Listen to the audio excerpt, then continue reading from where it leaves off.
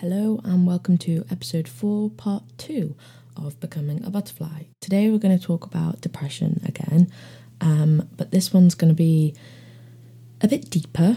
I think I have to kind of give a trigger warning for anything I say. Apologies if it hope it doesn't set anyone off. This one's quite hard to talk about, hence why it's taken me about 3 weeks to record it. Keep rewriting my notes and thinking is it worth saying things? But I'm kind of just going to lay it out on the table because, as I've always been with everyone who knows me and follows me on my Instagram account, Strong Not Skinny Sarah, with a 0, not an O in strong. Shameless plug. Anyone who knows me, it's very honest and open. Anything I do share on there. So I think that's what my pod's going to be a bit like. And this one kind of does share a few things that are, quite raw and honest, but we'll give it a go. So we're gonna go straight in and talk about self-harm, which is not a pleasant topic, I guess, but it's something that kind of needs to be talked about, and it's definitely not talked about often enough. And I actually shared a blog post about it in December 2018, so 2 years ago, and I was just reading it back now. I haven't read it in a very long time. And I thought about what bits can I take from it to put in the podcast and kind of prompt me to say things. But I actually think I might just read out the blog post because everything I said then still rings true about what I want to say now. So here goes. I titled it, "I hurt myself on the outside to kill the monsters on the inside." And I took a quote from Russell Brand, who was talking about his experience and understanding of self-harm, which I found on Twitter back then. And he said, "The act of self-harm is an act of expression as well as an act of destruction, an impulse underneath an act such as that to be rid of the self." That sounds a bit, airy-fairy, complicated. But to me, it highlights how you're not just destructing yourself, So people will look at someone who's self-harmed and they'll be like, wow, they're just destructing themselves, what are they doing to themselves? But it's some sort of expression. And to me, I was trying to express what was going on the inside. So I was hurting myself on the outside because I couldn't deal with what was going on the inside. And this is something that's going to be prevalent throughout this episode, is me talking about what goes on inside your head. So that's what I focused on in the first episode, depression. You've got this black dog, something that follows you around, all these thoughts and feelings inside your head. But with self-harm and suicide and panic attacks, OCD, anxiety, all these things I'm going to cover in this podcast episode, to me it was like voices in your head. They actually talk to you, so it's not just thoughts and feelings, it's like actually somebody in your head saying these things. And as I said in the post, and same with this podcast, it's not an easy read or listen, but I just hope that sharing these kind of experiences isn't going to scare people away and make people think I'm some sort of freak, because that is what the stigma does. I'm hoping it's going to help people understand what I'm talking about and also be a bit more open when they come across it. Because, when someone sees scars, they might pretend they don't know what they're from, or they might be like, oh gosh, what's that? I remember my physio saw some scars on my leg once, and he was like, oh, what's that? I was like, oh, I just fell over and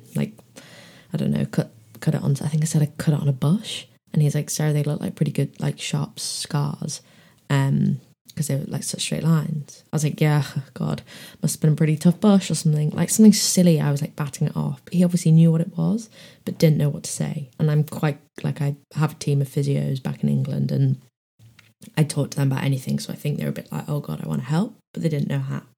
So we'll carry on with the blog post. I'm going to be brutally honest here. When you hear the word self-harm, most people think of sharp objects and blood, and they squirm at thoughts. This is one of the multiple reasons there is stigma surrounding the topic, and also highlights a big understanding.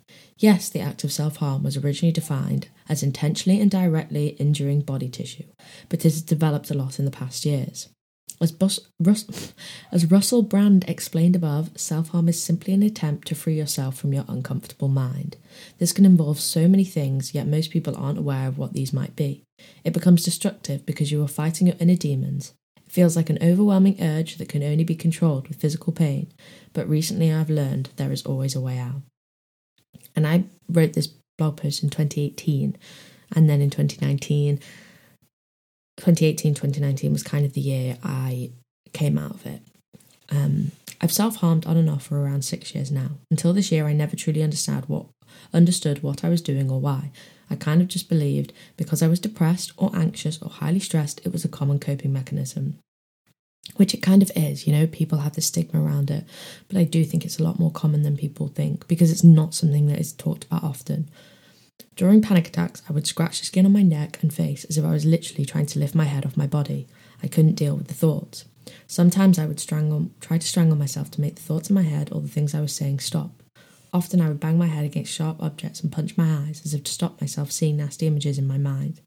When I've been sad or lost, I've used scissors to make marks on my legs and hands because it turned the mental pain into physical pain and became easier to plaster up. When I'm anxious and stressed, I pick at my face, finding non-existent pimples and imperfections that I can squeeze and scratch away as if I'm scratching away at my thoughts or feelings. My relationship with food is probably the most self-harming of them all. My anorexic mind was addicted to starving myself, my binge-eating mind was addicted to any and every food, and my purging mind was addicted to ridding myself of any food. The act of physically doing something, whether that be to yourself or another object, is often the quickest form of relief and hence the easiest thing to do. In the moment, from my personal experiences at least, it is the only option. When I first started experiencing panic attacks and ended up with bruised eyes, my parents bought me a punch bag. I tried it a few times, but I never got the same satisfaction. I tried scribbling in diaries instead of scratching my body, but again it didn't provide the same relief. I've always had a fairly strong support system, but nobody could do anything to alleviate the mental or physical pain unless I was self-harming. Until recently, I've never shared these experiences with anyone, but I'm able to now open up in order to raise awareness and get people talking to remove the stigma. I have a much more stable mentality and a very strong support system both at home and at university. That was back then, obviously still now while I'm in Australia. At the start of my final year, end of September, I was starting to struggle. I was aware of some things that had really got me down, but equally I didn't know why I felt so meh when life really wasn't all that bad. Despite my naivety and belief that nobody will ever notice when I'm down or hurt, two of my closest friends came into my room one night after lacrosse to check up on me. They were very, very brave and just openly asked me why I'd hurt myself and what was going on. This conversation was the first time I'd ever explained to someone why self-harm sometimes feels like the only option. In the moment, it's a call of... Sorry. God, I can't actually believe I'm getting sad about this. It's hard to talk about. In the moment, it's a call of depression and a cry for help. I'll openly admit that. Sorry, I had to pause there. Just thinking back to that time, I remember two of my closest friends, and they always have been through uni and always will be my closest friends. And it was just brave of them to kind of come in and they weren't attacking me at all. They cared about me, and it's the first time someone's kind of done that and just kind of said what are you doing? But not what are you doing? You're being silly. Kind of what are you doing? Why are you doing it? We want to help you. We want to understand. And the respect I have for them doing it and knowing how much they care. And I just remember that conversation. It wasn't an easy one, but after that, things got so much easier. This conversation was the first time I'd ever explained to someone why self-harm sometimes feels like the only option. In the moment, it's a call of depression and a cry for help. I'll openly admit that. However, the moment you stop doing whatever it is to harm yourself, the regret kicks in. The cycle of destruction has finally started spinning. You get stressed, depressed, sad, angry, or lonely, so you self-harm. You calm down and realise what you've done. You regret it, feel embarrassed and ashamed, and want to hide from everything and everyone. You feel stressed again because of the regret, etc., etc., etc. I remember at university I did it once, and one of my closest friends, a different one, was this guy, we're in the pub, and he was like, "Oh, how about your hand?" Because I had it wrapped up, and by now I'd become a pro. And I was like, stupid Sarah, I think I've got, I can't remember what they're called, but those really tough hands when you can just touch hot things. So I was like, I just took a pan out of the oven and burnt myself, and that's kind of the lie I told to people. And then in future I did actually tell him what was going on. But yeah, at the time, you can't admit to it because, I couldn't personally because I was just so embarrassed and ashamed of it. And it's not something I'm proud of. When you're doing it, you do not think about anything apart from just shutting up the voices in your head. That's all you're trying to do. But straight away after, you're like, what have I just done? My friends and family always remind me they're always there for me, and they're only a message or call or car journey away. I am honestly so grateful for this and their kindness, but hand on heart, I would never be able to call for someone's help in a time of need that involves self-harm. The shame and embarrassment that follows self-harm is just as destructive as the action. I used to lock myself in my bathroom during a panic attack, turn the shower on to hide my crying, wait an hour to calm down and tidy myself up, then not want to leave my house for hours or even days. These feelings are hard enough for people to deal with, let alone the added stigma surrounding self-harm only making it all 10 times harder. I am aware this post and this podcast shows a very brief but harsh reality and isn't exactly enlightening. I'm trying to show you the workings of someone's mind who's been through it and is hopefully finally coming out the other side. I can confirm now I have come out the other side of that.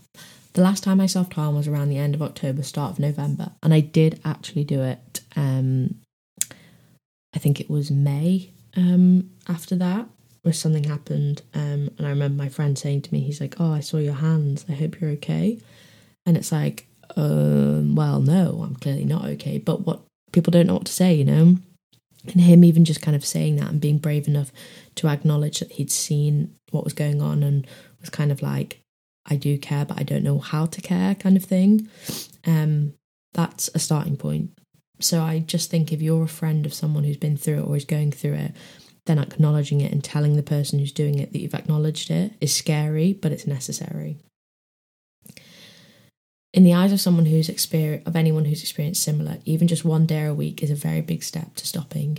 I tried other methods of pain relief and coping mechanisms to alleviate the mental distress without self-harming. I honestly don't think there's many harder situations than when your mind is at war with itself and the true you. Nobody truly wants to hurt themselves, nobody really wants to live in a mind they can't handle, and nobody chooses to suffer mental or physical pain.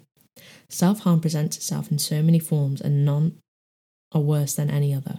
The key to relief is understanding why someone wants to free themselves from within and finding a personal way to handle the uncomfortable thoughts. It isn't easy, it's trial and error, but it's possible. You don't have to settle for hurting yourself or self-destructing. I used to think I'd suffer for life, but day by day my thoughts and feelings are getting easier to bat away. Let's stop shaming self-harm, end the stigma, and help people find their way out. So that was just my blog post. And I hope that kind of, shed some light on what it's like. And I actually forgot I kind of wrote that, and I'm quite proud of how well it was written, hence the tears. Apologies about that. And yeah, I kind of summed it up there, my experience with self-harm and why I did it and kind of what I did. And my biggest thing is that when you're going through it, don't think it's the only thing to do. I thought it was the only way to physically stop these voices in my head, because you're taking the pain from being mental and making it physical, which is easier to deal with, hence why physical health is easier to combat than mental health, in my opinion anyway. But as someone who's been through it, there are other ways out. I haven't done it for 2 years now, maybe a year. Yeah. But I haven't even thought about doing it. And it's removing those kind of triggers from your surroundings. So like I say with diet, where if you out of sight, out of mind, it's the same with things with self-harming. And you can find other ways to alleviate yourself, whether that be going outside and literally just screaming at the top of your lungs, obviously depending where you live, going for a walk, doing boxing. That's really helped me. I really believe that boxing has helped me, and not because I do my boxing sessions purely because I have like pent up energy and anger, but because it's a really good pain relief. Like you're just getting all your strength out of there, and finding something like that releases all this energy and anger inside your head and body is what's most important, in my opinion.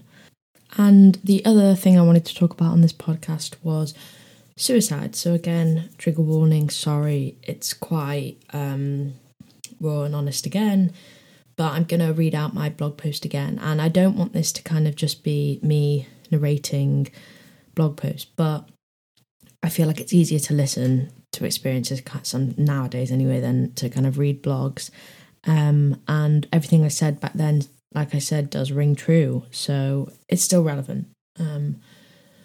So my question was, I put it on Instagram and then made it into a blog post. And my question was, do you know what it feels like? So March 31st, 2012, my initial appointment at the Priory concluded I could start eating disorder treatment as an outpatient. Yay, everyone wants to do that.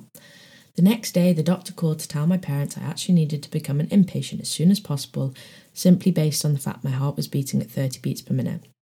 I've always been scared of death, but this call now made it my reality. As much as I didn't think anything was wrong with me and I didn't want to recover, I also didn't want to die. 14 years old and possibly facing my biggest fear. And once anxiety and depression joined the mix, life was a constant battle of wanting to die, but being scared to actually do it. This is something I have never talked about, but it's been pending since last summer, so here goes. Do you know what it's like to look over a cliff and instead of looking at the view, you think about jumping? Have you ever been scared to take a bath because you don't trust yourself not to drown? Does a bottle of wine ever remind you of the times you've tried to shatter one on your head? Is there a pair of scissors you'll never use again because they were once a magnet to your wrists? Do the sweat, tears and heart palpitations of a panic attack tell you life would be easier with no breaths? Are you scared of feeling anger because it may lead to violence? Have you ever got in a car and wondered what would happen if you never got out? Well, these questions were a reality for me. And I say were because it's been a long time since I've thought about these things, which is so incredibly lucky, but I know some people don't have the chance to kind of fully get over their suicidal thoughts. And I still do have kind of the negative thoughts a lot, not daily, which is massive for me, maybe weekly or fortnightly. But again, I know some people don't have that.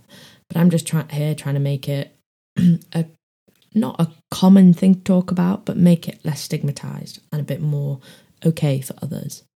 I've been very open about my journey apart from this, purely because I didn't want people to think I'm mad or dangerous or psycho, all in inverted commas. Now I realise I'm none of those. They're actually just meaningless labels. Every single one of us is unique. Our thoughts and feelings are all individual to ourselves and our experiences. The other day, a friend reminded me that you can't change what you think, you can only change how you react. And a book I finished reading the same day taught me that being mad is simply a consequence of channeling your true thoughts and feelings and not succumbing to societal expectations and rules. So yes, at times I've considered suicide, and yes, at times I've attempted it, but I've never once gone through with it, hence why I'm still alive, I guess. I've accepted that my fear of death is always going to linger, but ultimately the realisation that I can actually control how I respond to this is enough to change my actions. I'm still very cautious, but no longer afraid. This journey has slowly taken me away from such a dark place and taught me to accept my thoughts, own my thoughts, and deal with them in a way that means I'll still be here the next day. I only hope the same can happen to anyone else who can relate to this post. And the exact same goes for this podcast episode. And I know I've kind of just read out, two blog posts, but for me that's plenty of emotion for one day going through them, and they both shed a light on my experiences with suicide and self-harm. And I'm looking at my notes now to see if I've missed anything off that I wanted to talk about that's not in them, and not really. I just want to focus on the fact that these, for me personally anyway, and hopefully people can relate, all of this comes from these voices in your head that aren't actually normal. You want them to leave you alone, and your reactions to this, the suicidal and self-harming thoughts, are you trying to force them out of your mind. And like I said with the suicide, it's making it a physical presence so that you can deal with it a bit better. I haven't talked much about OCD and panic attacks and anxiety, so I will do that in, I guess, I'll make it part 3. Or maybe, I'll just make it in episode 5, because it doesn't link exactly to depression. But I hope what I've shared today is kind of shocked some of you into the reality of maybe not what you're going through, but maybe what others are going through around you. And the fact that I'm sharing this is not, again, for you to feel sorry for me and to be like, oh my gosh, I didn't know, what can I do to help? Because I don't need that help anymore. I've figured out ways for myself, and I've kind of dealt with it all and come out the other side. But maybe someone around you does need that help, and you messaging them right now saying, hey mate, I saw your wrists or saw your arms or saw your legs or seen that you're going through a tough time or anything, just letting them know that you're there, and not just letting them know you're there, acknowledging the fact that you've seen the hard times they're going through. Because you could message me and be like, hey, I'm here for you, and it's like, yeah, okay, cool, I know that, and I say that to my friends, but actually acknowledging like what they're going through, being like, hi, I'm here for you because I've seen this, blah blah blah, highlighting what they're actually going through and kind of shocking them into it as well. makes them kind of realise and be like, shit, actually people are seeing this and I need to do something about it. So I hope you enjoyed this podcast. I'm not sure enjoyment is the right word, but I hope you can take something away from this podcast. And if you liked it, please can you go to Apple Pods or Google and rate my podcast Becoming a Butterfly, because it would really help it get more kind of momentum. And I did get an email today saying the podcast has reached 750 downloads, which is amazing. So thank you very much for listening, and I hope you have a good day.